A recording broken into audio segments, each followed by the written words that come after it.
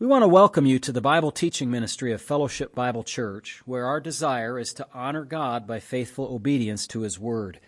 If you want to understand the Bible better, please continue to listen as Pastor Matt Postiff explains and applies the biblical text one verse at a time. You can reach us with questions or for more teaching audio and print material at our website, fbcaa.org. You can also watch our services live at fbcaa.org/live. We want to thank you for listening and pray that you will be edified. Join us now as Pastor Postiff opens God's Word.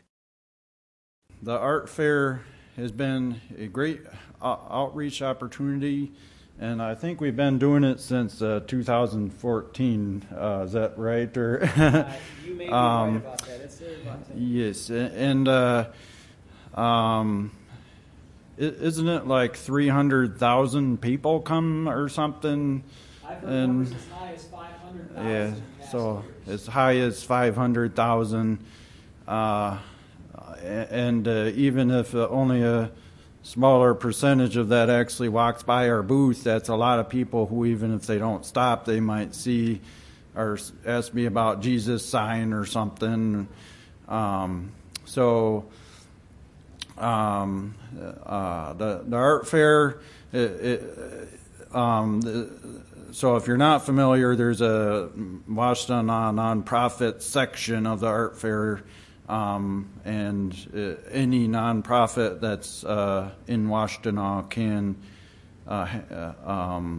join and have a booth there. There's some just like some organizations like U of M Respiratory Care, and then there's all sorts of religious groups, and this time there was 3 Catholic groups, if I recall correctly, and 2 Muslim groups, and some kind of Buddhist group, and so this is a lot like the market that the Apostle Paul went to and preached at in Acts 17. So it's been a wonderful opportunity, and you see a lot of lostness there besides the booths, just the crowds walking by. Every year it gets worse, women wearing less and less clothing, and the whole transgender thing has been at least twice as bad this year, with people walking by who obviously have had surgeries and drugs to damage their body. It's tragic. So, and we're sometimes downwind from the local marijuana shop and could smell it. So we're right in the midst of a lost world there, and where we need to be sharing the gospel. And every year, it's similar to situation with VBS. It's like, are we going to have enough people and resources, or how are we going to plan this all out? And it all fell in place once again. And we saw gaps where other organizations weren't there. Their spot was empty because their whatever fell through and they weren't able to be there. I thank the Lord that since 2014, He's enabled us to be there. This year we have a double booth, and only half of it had a table, so it was very nice because we could talk to people more closely without having the obstacle of the table in the way, and even invite people into the side without the table if they wanted to sit down and enjoy some cold water or something, or just talk. As far as numbers go, I'm terrible with the numbers, and I've gotten worse because trying to keep track just makes it hard to focus on the ministry. But I think we gave out close to 400 tracts, and we probably gave out 25 or so 4 gospel books, and plus I don't know how many whole Bible ESVs that George had on hand.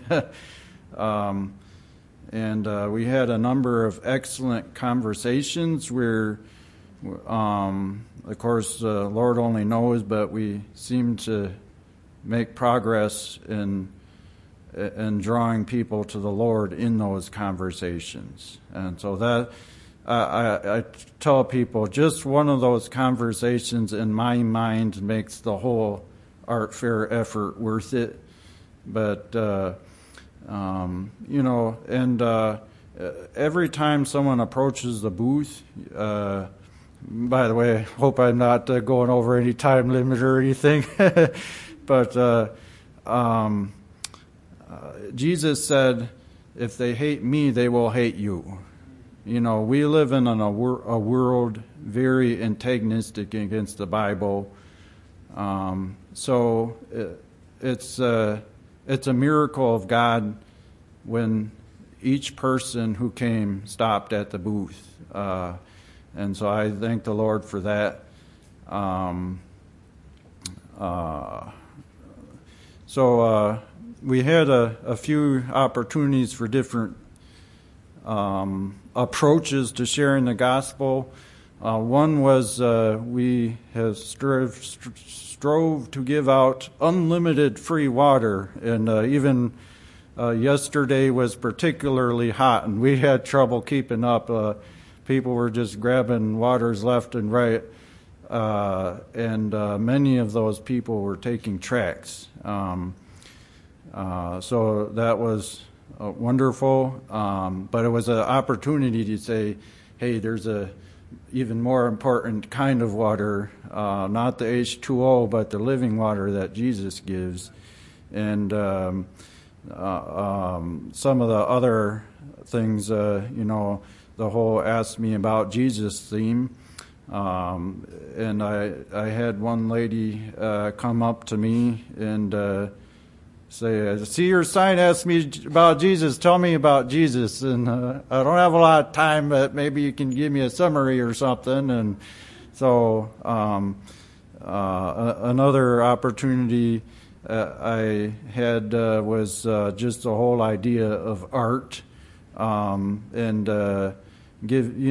with human artists, they are owed some respect or glory, so to speak, if they are a great artist, right? You don't say, psst, my 2-year-old could have painted that. No, if it's Michelangelo or whatever, you say that is skill. Well, we look at the art that God created in His creation. How dare us say, oh, that's just the work of dumb, stupid, random accidents? We ought to give glory to whom glory is due, and so that was an analogy I had the opportunity to make, and I'm trying to think. There was so many different conversations we had. Given the big Catholic presence, we had a number of very good conversations with Catholics, and they are getting more evangelical and getting better at disguising their false gospel. So they will actually agree with you if you read Ephesians 2, 2:8-10. Salvation is by grace through faith, and not of works, lest any man should boast. But they only agree in words when their actual teaching contradicts that. And so we dealt with things like transcendence. It's a hard word to say. Transubstantiation. Baptism was a big thing that kept coming up with the Catholics. They say you must be baptized, be saved.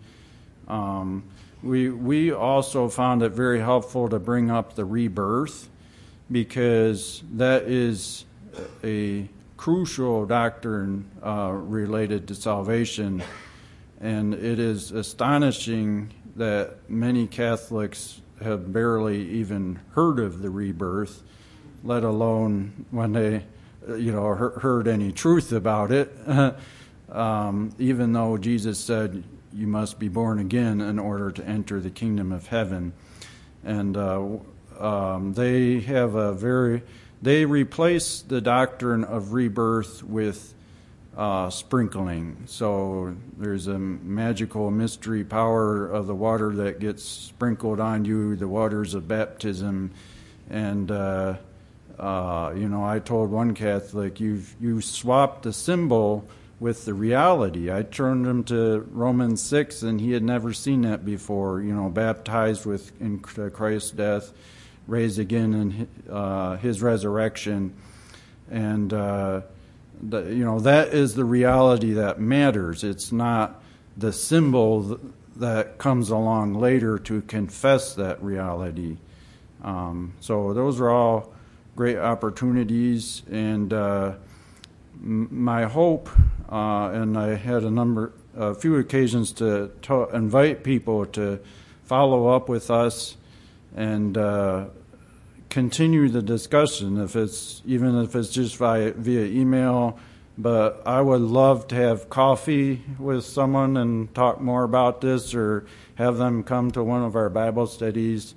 And Jeff has an amazing story. He went out one time, I think it was with Campus Crusade, and shared the gospel, and on the spot someone got saved and is still walking with the Lord today, and that's wonderful. More often, though, what I see is the Lord, one person plants and another waters, and the Lord uses more time and more people work in their lives before they come to Christ. So I'm hoping to go beyond just the art fair and have some disciples join us whom we can help out. We are very saddened what happened to Jansen. He was just fine yesterday, and today, of course, he's in the hospital.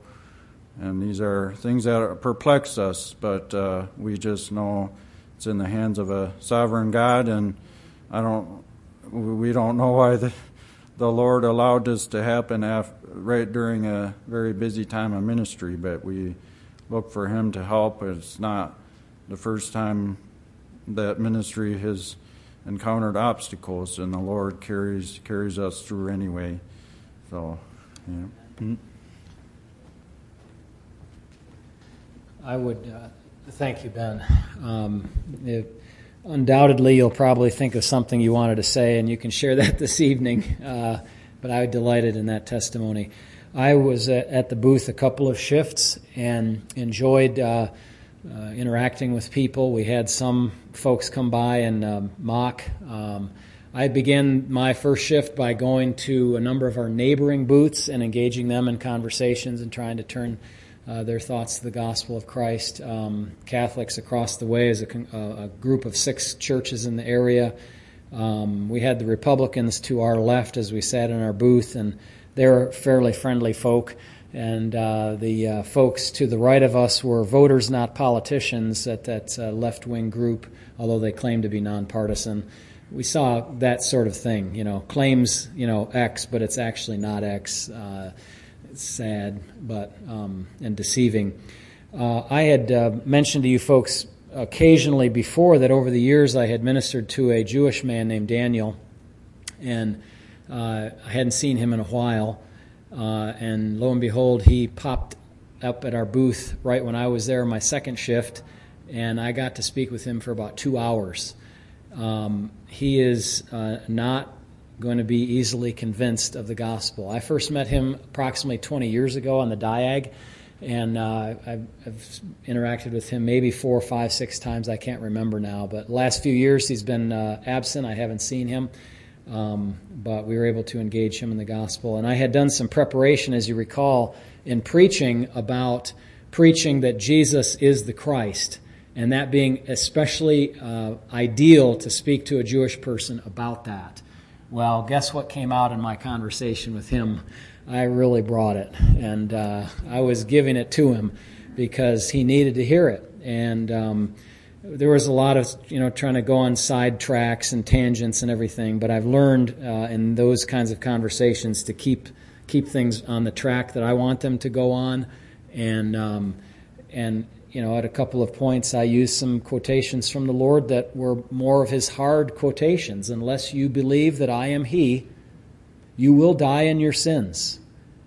And hard words, but necessary words to call someone to repentance. And so you might pray for this gentleman. He's a little bit older and needs the gospel. So I'll probably think of some other interactions to share with you, but I just thought that was amazing because we shouldn't be amazed, obviously. But I'd prayed, Lord, send him. And God answered. And I said to Daniel, I called him by name right when he walked up to our booth, and he couldn't believe that we remembered him. I said, how many booths around here, Daniel, are going to remember you? You personally. We remember because we're concerned for your soul. And there was one other person there who remembered Daniel, and that was Rabbi Glenn. Is that right? Is it Glenn? What's his last name? Harris, that's right. That makes sense. Yes, Harris, yes. I was able to greet him as well. I saw him, and he came up to the booth while Daniel was there and said he'd like to chat with him as well. So it was good to see Rabbi Glenn there from Shema and ministering to Jewish people, trying to minister to Jewish people, anybody really there at the art fair. So that was a blessing. Let me pray as we begin. Heavenly Father, I thank you for the opportunity we've had. We are so grateful to be able to be ministers of the gospel of Christ. And although we've experienced hard times with it sometimes and mocking and people saying bad things about us and all of that, but how grateful we are that we could be there and be your servants. Help us, we pray, to continue to not grow weary in well-doing. And we'll thank you in Jesus' name. Amen. Let's turn our Bibles to Acts chapter 26, please, as we read our portion of Scripture, Acts chapter 26. The text of Scripture says, Then Agrippa said to Paul, this is King Agrippa, you are permitted to speak for yourself, as they attempt to, discover what charges should be leveled against the man who is not guilty of anything. So Paul stretched out his hand and answered for himself. I think myself happy, King Agrippa, because today I shall answer for myself before you concerning all the things of which I am accused by the Jews, especially because you are expert in all customs and questions which have to do with the Jews. Therefore I beg you to hear me patiently. My manner of life from my youth, which was spent from the beginning among my own nation at Jerusalem, all the Jews know. They knew me from the first, if they were willing to testify, that according to the strictest sect of our religion, I lived a Pharisee. And now I stand and am judged for the hope of the promise made by God to our fathers. To this promise our 12 tribes, earnestly serving God night and day, hope to attain. For this hope's sake, King Agrippa, I am accused by the Jews. Now, what is that hope of which he speaks? Why should it be thought incredible by you that God raises the dead? That is the hope of which Paul is speaking. We have a certain expectation based on the promises of the Hebrew Scriptures that we are going to be raised from the dead, that death is not the end of everything. Indeed, I myself thought I must do many things contrary to the name of Jesus of Nazareth. This I also did in Jerusalem, and many of the saints I shut up in prison, having received authority from the chief priests. And when they were put to death, I cast my vote against them. And I punished them often in every synagogue and compelled them to blaspheme. And being exceedingly enraged against them, I persecuted them even to foreign cities. While thus occupied, as I journeyed to Damascus with authority and commission from the chief priests, at midday, O king, along the road, I saw a light from heaven, brighter than the sun, shining around me and those who journeyed with me. And when we had all fallen to the ground, I heard a voice speaking to me and saying, in the Hebrew language, Saul, Saul, why are you persecuting me? It's hard for you to kick against the goads. So I said, "Who are you, Lord?" And he said, "I am Jesus, whom you are persecuting. But rise and stand on your feet, for I have appeared to you for this purpose, to make you a minister and a witness, both of the things which you have seen and of the things which I will yet reveal to you. I will deliver you from the Jewish people as well as from the Gentiles, to whom I now send you, to open their eyes in order to turn them from darkness to light and from the power of Satan to God, that they may receive forgiveness of sins and an inheritance among those who are sanctified by faith in me." Listen to that. If you want a summary of what the ministry of the gospel is, it's to open eyes that are blind, eyes that are in darkness, to turn people from the power of Satan to God, to receive forgiveness of sins, to receive an inheritance among those who are likewise saved by faith in Christ. As they say today, what's not to like about having all of that? And we offer that freely, and people mock for that. Sad, isn't it? Now listen to this. "Therefore, King Agrippa, I was not disobedient to the heavenly vision." I remember in this pulpit stood a missionary supported by our church named Pastor Wilfred Matham, who preached on Acts 26:19 and the portion that followed with great power. I was not disobedient to the heavenly vision. We have that in a recording. You can find it on the website somewhere. If you can't, let me know. We'll try to dig it up. He was not disobedient, but, verse 20, declared first to those in Damascus and in Jerusalem and throughout all the region of Judea, and then to the Gentiles, that they should repent, turn to God, and do works befitting repentance. Anybody who says repentance has no place in the gospel is in conflict with the clear revelation of God's word. Listen to that again. He was to declare first in Damascus and in Jerusalem and all the region of Judea, then to the Gentiles, what? They should repent, turn to God, and do works befitting repentance. For these reasons, the Jews seized me in the temple and tried to kill me. Therefore, having obtained help from God, to this day I stand witnessing both to small and great, saying no other things than those which the prophets and Moses said would come, that the Christ would suffer, that he would be the first to rise from the dead, and would proclaim light to the Jewish people and to the Gentiles. Now as he thus made his defense, Festus said with a loud voice, "Paul, you're beside yourself. Much learning is driving you mad." But he said, "I'm not mad, most noble Festus, but speak the words of truth and reason. For the king, before whom I also speak freely, knows these things. For I'm convinced that none of these things escapes his attention, since this thing was not done in a corner. King Agrippa, do you believe the prophets? I know that you believe." Then Agrippa said to Paul, "You almost persuade me to become a Christian." And Paul said, "I would to God that not only you, but also all who hear me today might become both almost and altogether such as I am, except for these chains." When he had said these things, the king stood up, as well as the governor and Bernice, and those who sat with them, and when they had gone aside, they talked among themselves, saying, "This man is doing nothing deserving of death or chains." Then Agrippa said to Festus, "This man might have been set free if he had not appealed to Caesar." I don't know about all the legalities of that, but if I were them, I would have sat Paul down privately and said, "Hey, you want to retract that appeal to Caesar? You don't need to appeal to Caesar. You're free. You're free to go. You haven't done anything wrong. Make a declaration to that extent and be done with the whole matter." But it didn't turn out that way. Have you noticed in your own life that as you become more mature in Christ, and hopefully that goes along with you becoming older, that the things of earth are a little dimmer than they were before? You get this idea that you remember back in the days when you wanted this certain thing and you saved up for it or whatever, and you got it, and you're all about accumulating material things, and now it feels better to get rid of material things than it does to get them in some ways. The things of earth, they're growing strangely dim.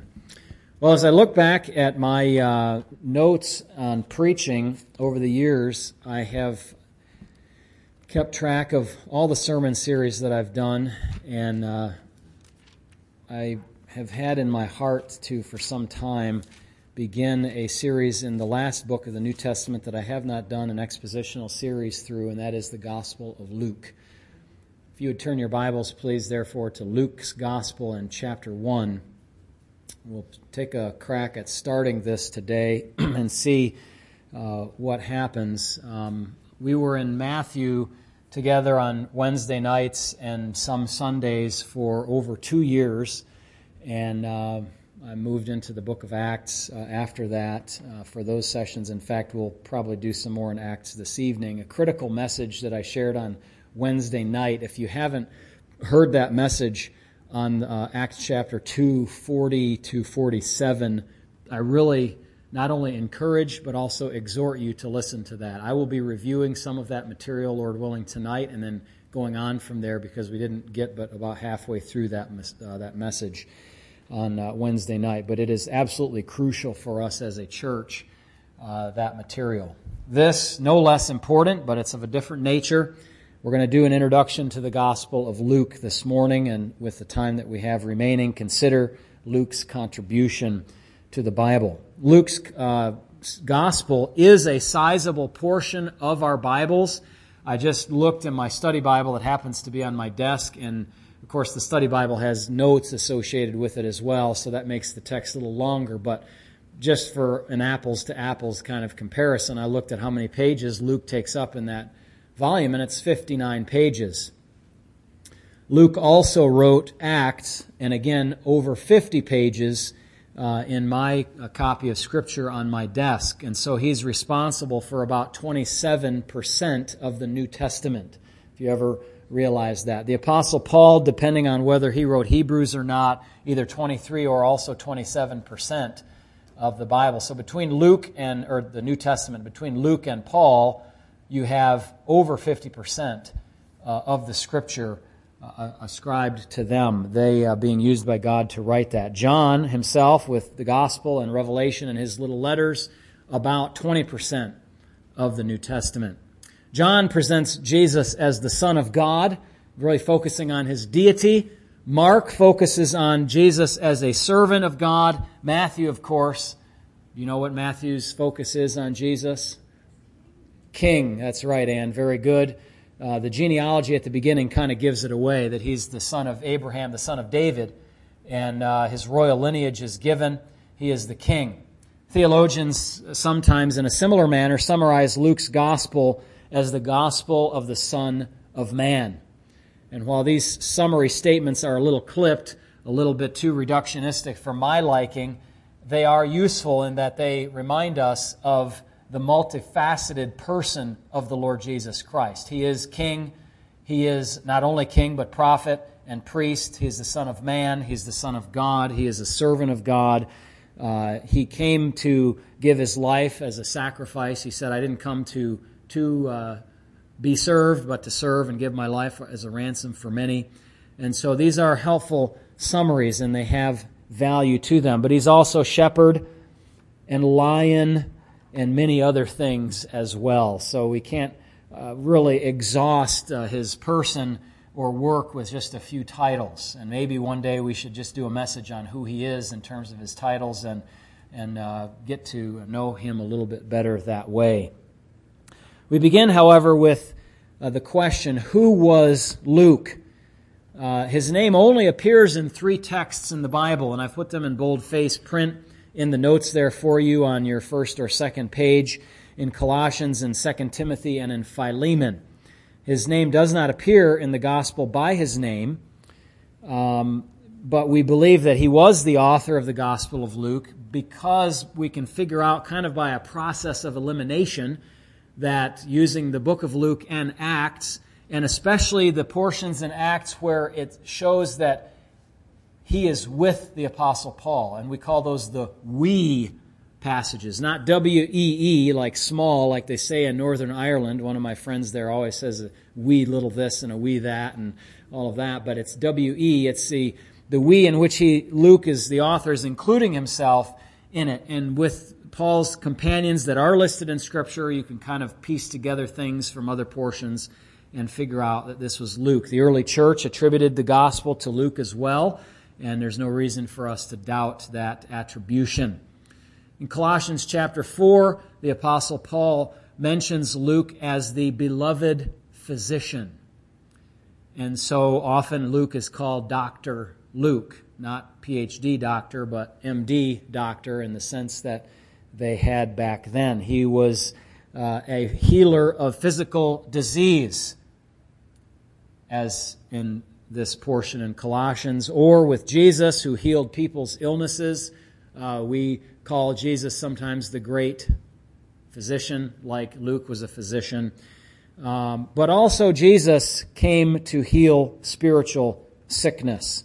I'll just allude to one verse here in that regard, and that's in Mark chapter 2, verse number 17. The Pharisees and scribes were complaining that Jesus was eating with tax collectors and sinners.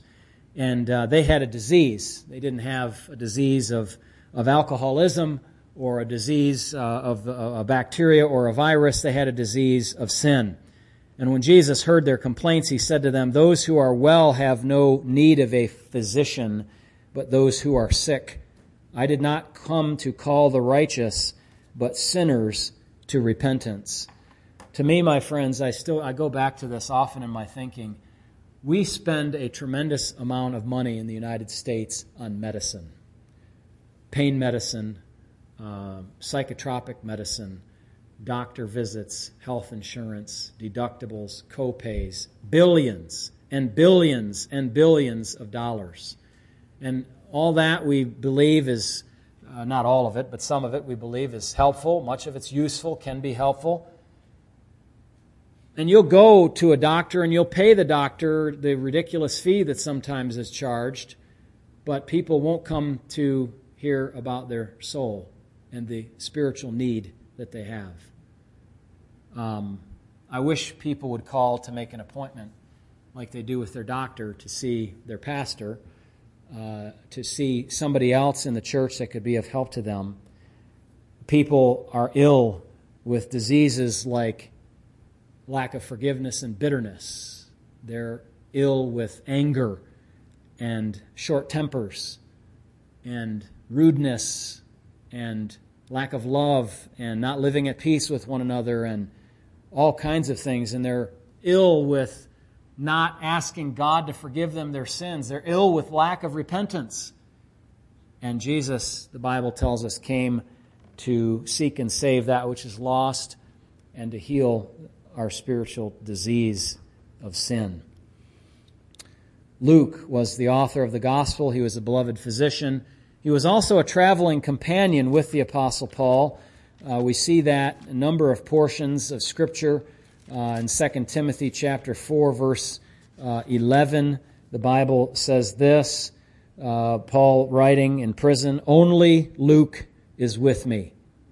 Only Luke is with me. Everybody else has left. Even Demas left, forsaking Paul, having loved this present world. Crescens had to leave. Titus had to leave. Only Luke was there with him, his beloved physician, who probably helped him out in the lack that he suffered as he was there in the prison in Rome. Luke was not only a travel companion, but also a co-worker of the Apostle Paul in the gospel. We see in Philemon chapter 1, the only chapter there, and he says about Mark, Aristarchus, Demas, and Luke, my fellow laborers. And this is an important point because as such he would have had regular contact with the progress of the gospel throughout the Roman Empire and Paul's ministry in the first decades of the church. He would have had information directly from the Apostle Paul. I mean, he probably spent many hours with Paul, traveling on boats and on foot and all of that, in prison, in Caesarea, in Rome, having contact with him. And so Paul, who heard the gospel directly from Jesus Christ, taught it in Arabia. Luke would have had contact with him. And at least for the portion of his writings called the book of Acts, he would have had direct first-hand knowledge of all of that. Luke was also a first-rate historian. Don't let anybody tell you that the Bible is a book of fables or throw you for a loop that way. We had that happen this week. at the art fair. This happens all the time. I'll get to it in a moment again. But Luke personally knew many of the primary sources of his material. Okay, he wasn't writing like, halfway across the world of rumors that he had heard. He was there. He had knowledge of the early Christian faith directly from those who were first-generation recipients of it. For example, Acts 6 tells us that there were a number of deacons selected in the church. One of them was Philip. Luke stayed with Philip and Paul later on in the book of Acts in chapter 21, I think it is. He knew him personally. He had an attention to detail as a physician, evidenced in the text that he gives with time markers and narrative details that other gospel writers did not include. And all of this supports the claim that Luke was a great historian. If you look at others, they'll tell you the same thing out in the land of commentaries and the evaluations of the Gospel of Luke. He was also an acquaintance with a man who is named Theophilus. Let me read the text. Inasmuch as many have taken in hand to set in order a narrative of those things which have been fulfilled among us, just as those who from the beginning were eyewitnesses and ministers of the word delivered them to us, it seemed good to me also, having had perfect understanding of all things from the very first, to write to you an orderly account, most excellent Theophilus, that you may know the certainty of those things in which you were instructed.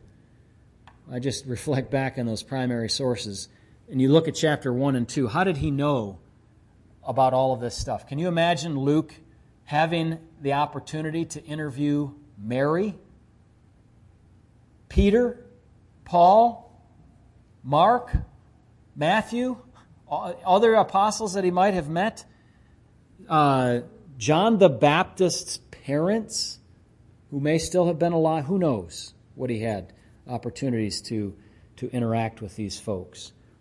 He was an acquaintance of this man, in addition to all of that, named Theophilus. Theophilus means one who loves God, or a friend of God, or one loved by God. It's built on the roots theos, or theos, God, and philos, phileo, to love or to befriend. And the modifier here, most excellent Theophilus, we see that in Acts 23, where one of the governors of Rome was called most excellent Felix in a letter. So the most excellent title, kratiste, seems to indicate that he was some kind of Roman official. And perhaps we're knowing him as Theophilus by his Christian name, but he was a governing ruler of some portion of the Roman Empire. Luke somehow had contact with him from all of his travels, possibly treated him as a medical patient, and wanted to help his soul, not just his body. Theophilus, it says, had been instructed in the faith. You see that at the end of verse 4. Those things in which you were instructed. At some time in the past that had happened, but he needed more information to support his faith.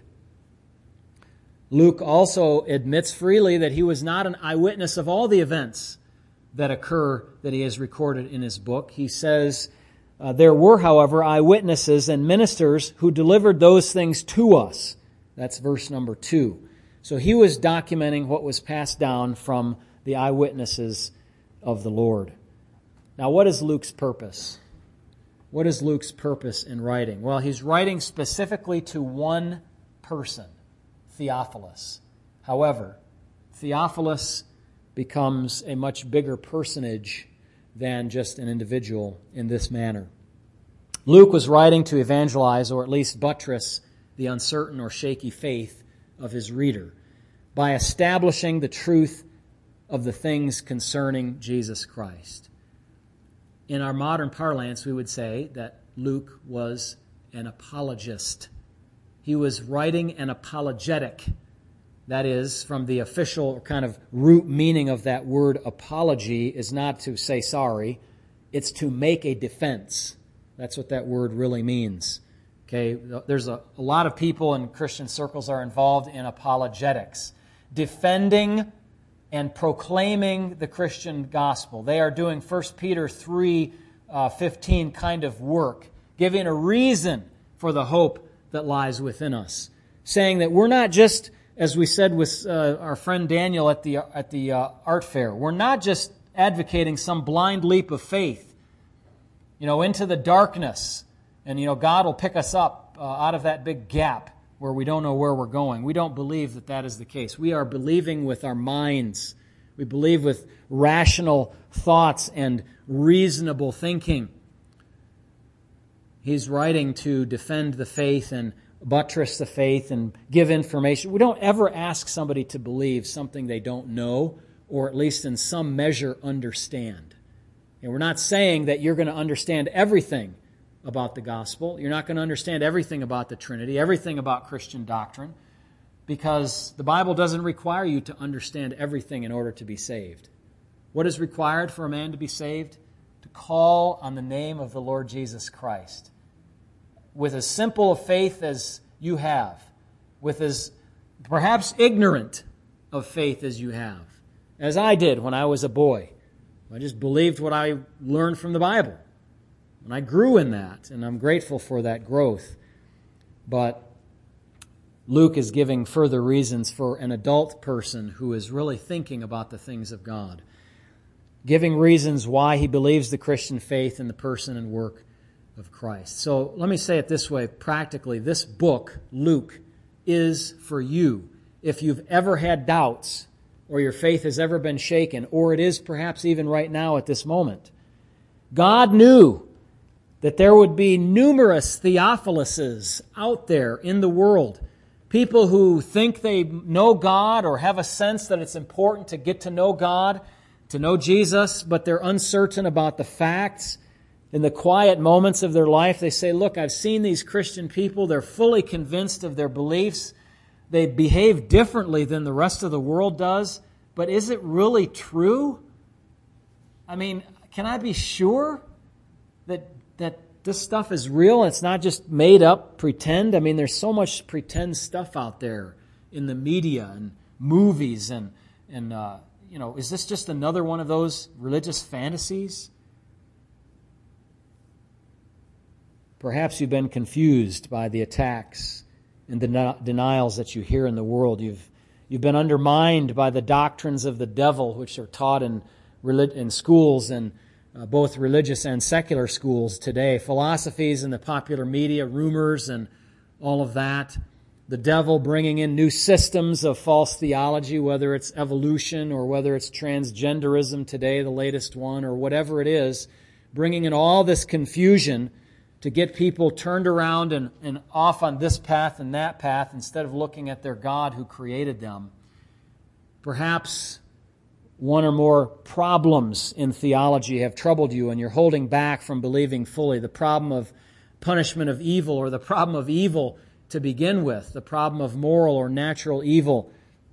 How do you handle all of that? In such situations, it's helpful for you to go back to the beginning, back to the basics, and ask, what are the facts? And what do I know for certain? God knew that there were going to be people who are not going to just say, take my word for it, friend, you need to be saved. Some people do that.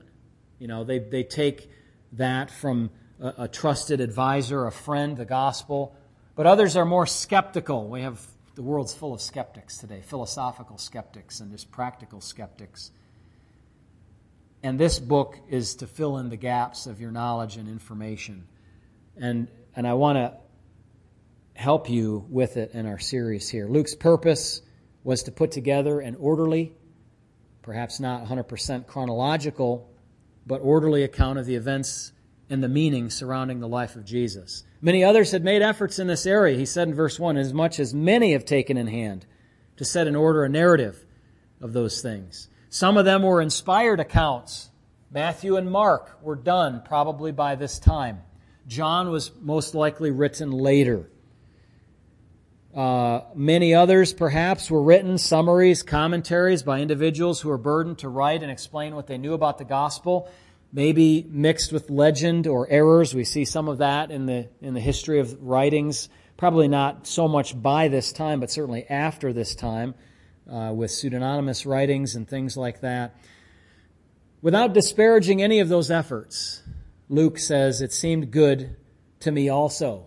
And obviously it was good because God had prepared him uniquely for that task. To undertake a similar project as some of those others, but with more detail and with more accuracy. And according to Luke's plan as an author, he was writing here in Luke the first of a 2-volume series that would deal with what Jesus began to do and teach in Luke, and then what he would continue to accomplish through the apostles by means of the work of the Holy Spirit. And we see that connection in the first verses in the book of Acts. Acts 1 and 2, and so on. Say, look, the first account I began, O Theophilus, to tell you what Jesus began to do and teach, and now we're going to continue and talk about the work of the Spirit through the apostles, and that unfolds then in the rest of the book. Heading 3, Roman numeral 3 in my notes, I want to just mention Luke's view of his material. The view that he had of his material. First of all, he viewed his material as open source material, if I could say it that way. I mean to say that it was open to many people. Many others had decided to write accounts about this. As the Apostle Paul said in Acts 26, look, King, this wasn't done in a corner. This is public. Okay? Jesus died publicly in the most public possible way that Rome could figure out how to do. Outside of a major city, on a hill, on a cross, between 2 thieves. He died there in that place. No hidden information here. Now, most of the other sources are lost, but perhaps there were some of those that were Luke's source material. But the truth about Jesus is not closed, esoteric knowledge. It's not secret. It's open source knowledge. In computer software, we have that term open source. And it means that the code that you write in order to make a program work on the computer is open and available for everybody to see. So, for instance, if you have a program like a communication software, and you want to prove that it's secure, the best way to do that is to open source all of the code that you've written instead of making it proprietary and hiding it. Open source it so that people can examine it, they'll go through it and see if it's got back doors, hidden, trap doors in it or whatever. Many pieces of security software aren't that way. They're not open source. Operating systems are not open source. How do you know there's not a back door in your computer? You trust there's not, but if it was open sourced and everybody could evaluate that and look at it, then you could tell. Open source. The gospel is not like, here, come in this little corner and let me tell you a secret in the dark. The gospel is proclaimed openly to the world. Secondly, Luke looked at his material as a narrative. See that in verse number 1. Inasmuch as many have taken in hand to set in order a narrative of those things. And I say this because although the Bible, and Luke in particular, documents such things as miraculous events. Now, just be honest. In your natural mind, which if you're a believer here today, you've escaped your natural mind, your purely natural mind, but in your natural mind, you would say that miraculous events strain credulity. You know what that means? That means it's hard to believe.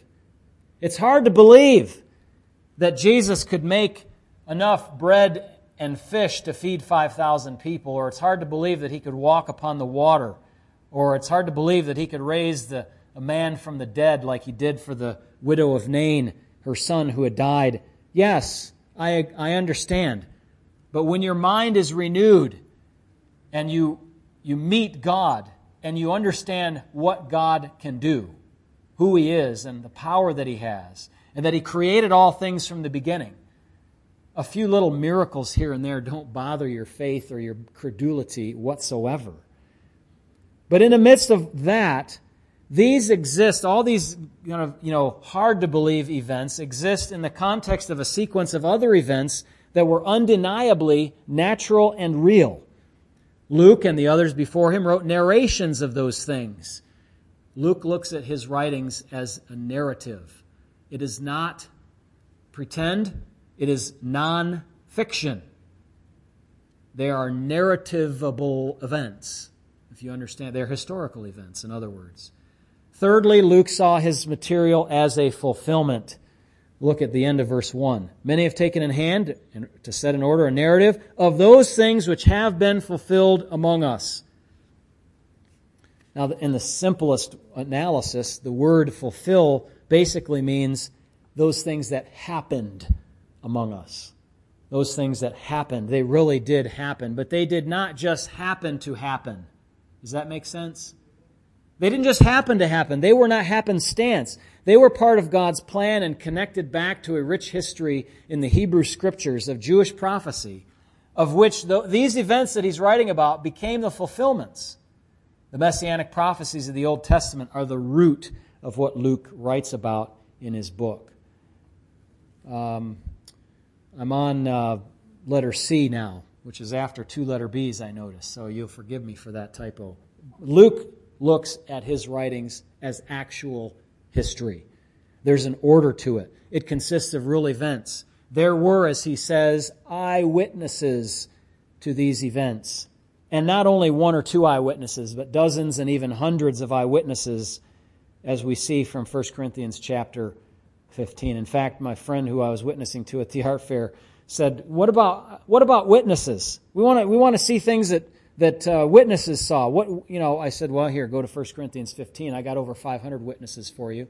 Is that good enough? Is that good enough?" No, it's not. The apostles were eyewitnesses, not Luke himself until he participated in the events in Acts, but eyewitnesses are a standard of reasonable proof. Luke is a history book covering a key period of just over 3 decades in world history, especially Jewish history, but also Christian history, and that had a great impact on the rest of the world. Let me mention, too, this idea that I've shared as well this past week, but also in time past. What a lot of times people like to do today is they like to take the Bible and throw it into the trash, and then they say, "What other evidence do you have?" And I try to say to people, look, forget we had the Bible now all this time. Let's just suppose that you went to Egypt and you dug this up out of the sands there 50 feet down, and you found this volume written in Greek and Hebrew that had all this amazing information in it. Would that be good enough for you? Well, probably not. But it just illustrates the fact that this is evidence. You can't take all of this evidence and throw it into the trash can and then say, "Where's your evidence?" That's not only unfair, it's illogical. This is evidence. Let the Christians testify in their own defense. You can't just throw out there, a man has a right to testify in his own defense, doesn't he? Well, so do Christians. And they don't get special bad treatment just because they're Christians. We have a lot of evidence here. And the fact that it was dug up a long time ago doesn't mean it's any less valuable than if you dug it up yesterday in the sands of Egypt and were able to claim some humongous archaeological discovery. This is evidence. It's actual history. Luke obviously thinks that this is worthy of extended and careful treatment. I suspect that he must have spent hundreds of hours researching and putting together his book at a time when written communication was difficult and expensive.